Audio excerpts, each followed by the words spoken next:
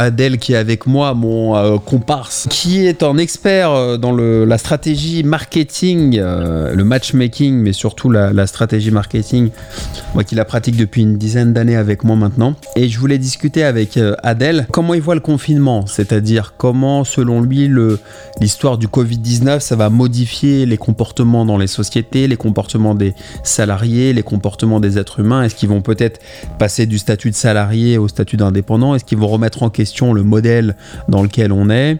Voilà, est-ce qu'il y a une prise de conscience ou selon toi, qu'est-ce qui va se passer? Je rappelle qu'Adèle est à Londres et moi je suis à Paris.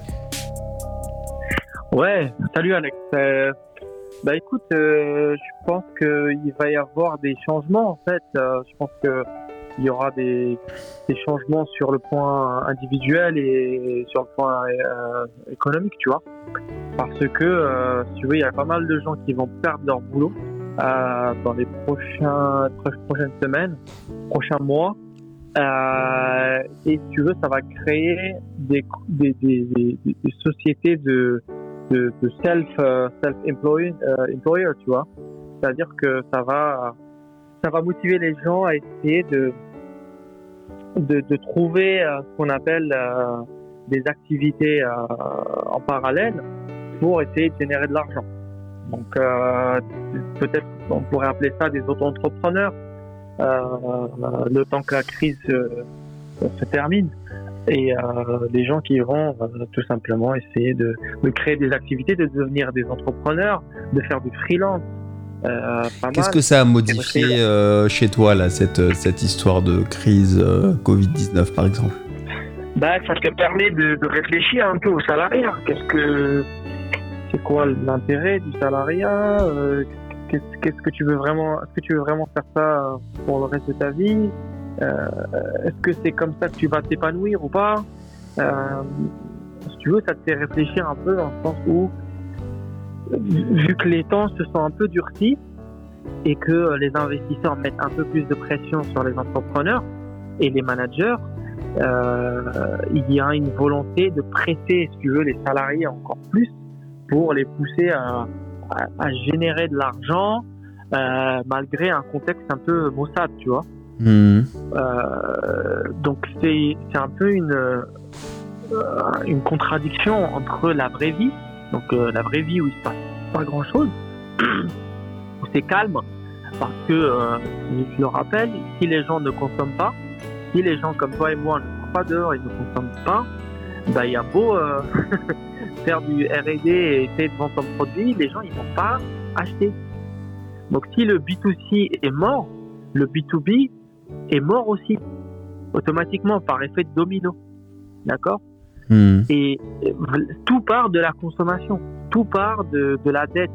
Et si le moteur n'est pas assez huilé avec les consommateurs, ça bloque, ça va pas vite, c'est au ralenti, quoi, voire à l'arrêt.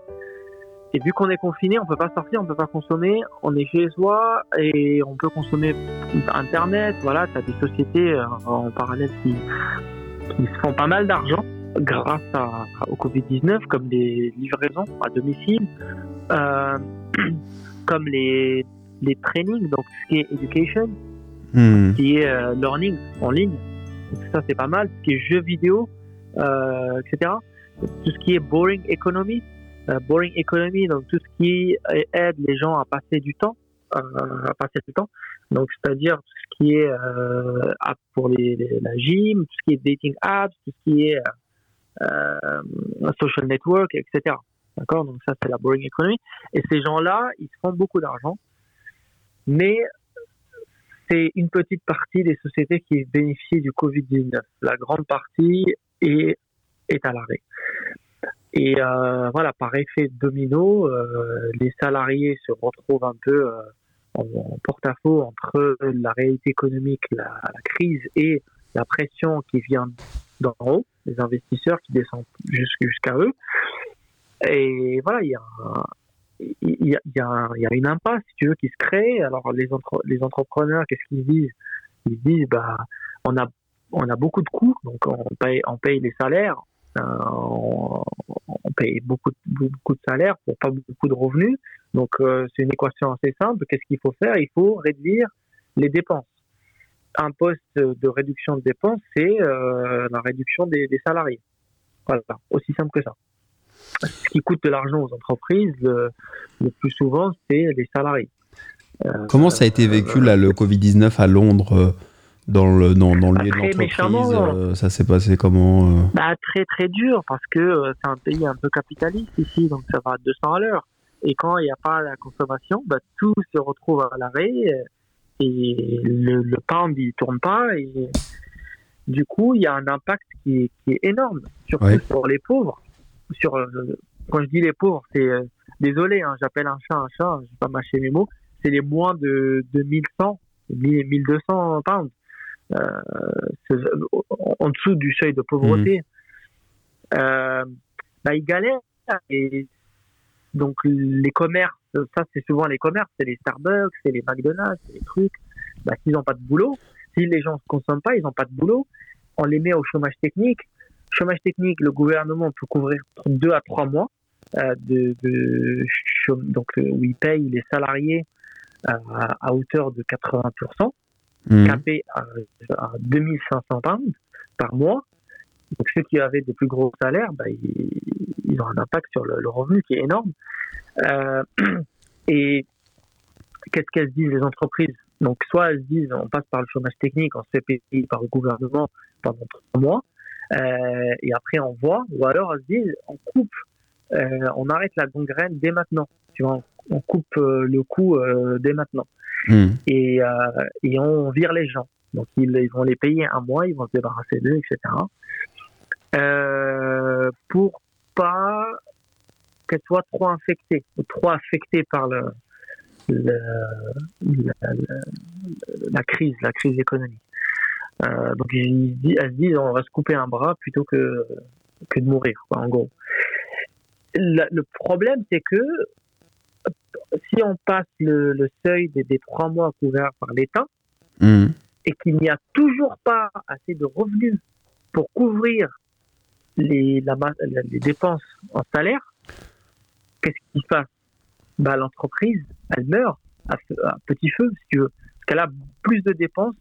Je fais ça le plus simple possible. Je vais essayer juste d'expliquer ça de la manière la plus simple. Elle a plus de dépenses que de revenus. Et une boîte qui est déficitaire, elle est vouée à l'échec, elle est vouée à la mort, elle meurt. D'accord? Donc, qu'est-ce qui va se passer après les 3 mois? Et si les gens ne le savent pas encore, je le dis, je pense qu'en France, c'est pareil, ils couvrent les salaires jusqu'à 65%, si je dis pas de bêtises. 84% du net, il me semble. D'accord. Ok, donc ça dépend des secteurs. Alors moi je connais des gens qui sont un peu en dessous, mais bref, le gouvernement ne peut pas payer les salaires de manière indéfinie, c'est impossible. Je crois qu'ils ont repoussé jusqu'au 30 juin. Alors jusqu'au 30 juin, ils peuvent aller au maximum. Donc ils peuvent prolonger ça d'1 mois ou 2 mois peut-être, mais même malgré ça, vu que les gens ont peur d'une première vague, donc la consommation elle sera toujours au ralenti. Donc si on continue de cette manière-là, pas mal de gens vont se retrouver sur le carreau. D'accord? Et vraiment, je pèse mes mots. Beaucoup de gens vont se retrouver au chômage après le chômage technique. Donc, morale de l'histoire, il faut anticiper dès maintenant, vu que vous avez le temps, vous avez un chômage technique, vous êtes payé, vous ne faites rien. La meilleure chose que vous pouvez faire, c'est d'investir sur un business, les gars.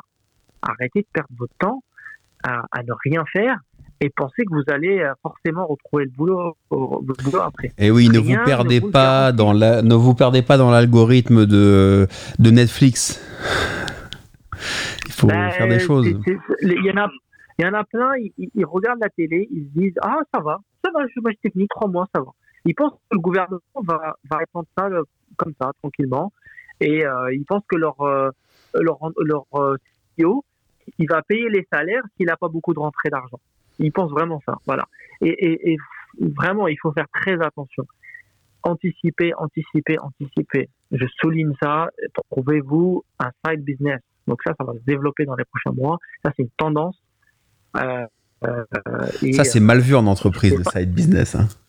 Ben ouais, mais bon, aujourd'hui, il y en a plein qui n'arrivent pas à couvrir leurs factures et leurs frais. Hein. C'est comme ça, c'est la vie. Tu n'es pas obligé de le dire à ton patron. Tu fais du freelance. Si tu es développeur, tu as des sites de freelance. Tu fais du freelance, tu fais des heures en plus. Donc ça, c'est la manière la plus simple de démarrer en side business. C'est de faire des heures en plus. Tu vas me dire, ouais, tu échanges ton temps contre de l'argent. Oui, certes. Mais ça te fait de l'argent en plus que tu peux économiser ou quoi. Si tu veux prendre un peu plus de risques, tu prends des risques, ce qu'on appelle des risques mesurés. Tu as 10 cas d'économie, tu te fais des risques à 1 cas, d'accord, et tu répètes.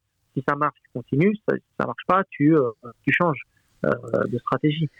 Tu as investi un cas, je sais rien moi, dans quoi tu investis? Dans les actions. Dans les actions, stock options, tu achètes des stock options. Toi, tu fais un peu la bourse, non? Moi, c'est pas mon domaine d'activité, je vais pas te mentir. Je préfère pas me lancer là-dessus. Mais voilà, c'est les options qui existent. Tu fais de l'achat-revente.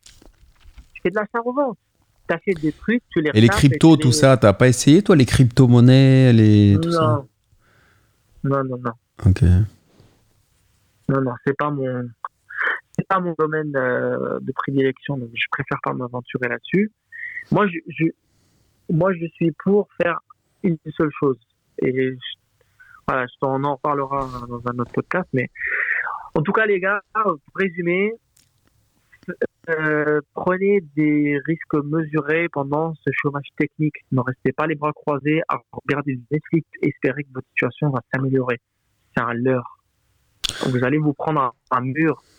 Ah, il y aura un retour de bâton, les gars. Il y a un retour de bâton. Hein, si vous êtes dans l'algorithme Netflix entre les séries à la con et les films et compagnie, le boomerang, il va revenir dans la gueule, mais ça va. Faites gaffe. Hein. Ça va faire mal. Les gens, ils ne se rendent pas compte.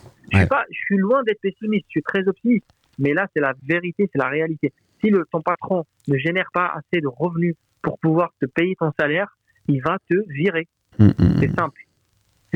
Une société qui est déficitaire jusqu'à la fin 2020, c'est des investisseurs qui sont mécontents, d'accord? Et donc c'est un entrepreneur qui réussit pas et sa réputation elle est en jeu et il met la clé sous la porte. Et s'il met la clé sous la porte, les investisseurs perdent leur argent. C'est ça le risque. Que les sociétés. Donc je peux comprendre le CIO et l'employé. Je peux comprendre les deux. Je ne prends pas parti du tout, mais je pense que si tu fais ton side business, ton CEO comprendra que voilà, c'est une période de crise et tu as besoin de faire autre chose. Et donc tu fasses tes heures, en tant que salarié, ça va. Fais quelque chose le soir ou pendant ton chômage technique ou partiel, j'en sais rien comment ça s'appelle. Fais une activité pour générer de l'argent. D'accord? Peu importe l'activité, fais un truc, un petit business. Je sais pas moi, qu'est-ce qui existe comme petit business, Alex? Qu'est-ce qu'on peut faire? Bah non, mais ça va être business, il y a plein de trucs. Tu peux faire tes salariés, t'aimes le piano, tu vas faire un podcast de piano et puis c'est tout. Hein. Tu peux faire des podcasts, tu peux faire un blog. Tu peux faire des cours de piano. Tu peux proposer des cours. Enfin voilà, mais c'est vrai que c'est une mentalité après d'avoir un side business. Moi j'ai toujours pensé comme ça, j'ai toujours eu du side moi. Toujours side dish mon gars, tu vois, c'est toujours quelque chose à côté du steak, tu vois. Ouais. C'est un mindset, mon gars. Faut que vous compreniez ça, les amis. Exactement. Et anticiper, quoi. Vraiment. Un métro d'avance, toujours. Anticiper la crise parce que ça peut faire mal. Ça peut faire très mal. Et ne pensez pas que ça va s'arrêter fin juin comme ça. Peut-être, je l'espère, la pandémie s'arrêtera fin juin, mais l'effet des 2 mois de non-consommation va être ressenti sur quelques mois. Je suis pas bac plus 20 en économie, mais je fais des maths assez simples et c'est ça le résultat. Les patrons, ils vont devoir récupérer leur perte des 2 mois. D'accord? Donc, qu'est-ce qu'ils vont faire? Ils vont équilibrer les chiffres de l'entreprise en virant des gens. Donc, ça peut se faire aussi. Faites attention, les gars. Prenez soin de vous. Prenez soin de votre cerveau. Ne vous empoisonnez pas trop avec Netflix et essayez de créer un side business qui puisse assurer vos arrières. Voilà. Et ouais, les gars. Ok, bah écoutez, profitez bien et suivez bien ces conseils, les gars. Allez, à plus tard. Ciao, ciao.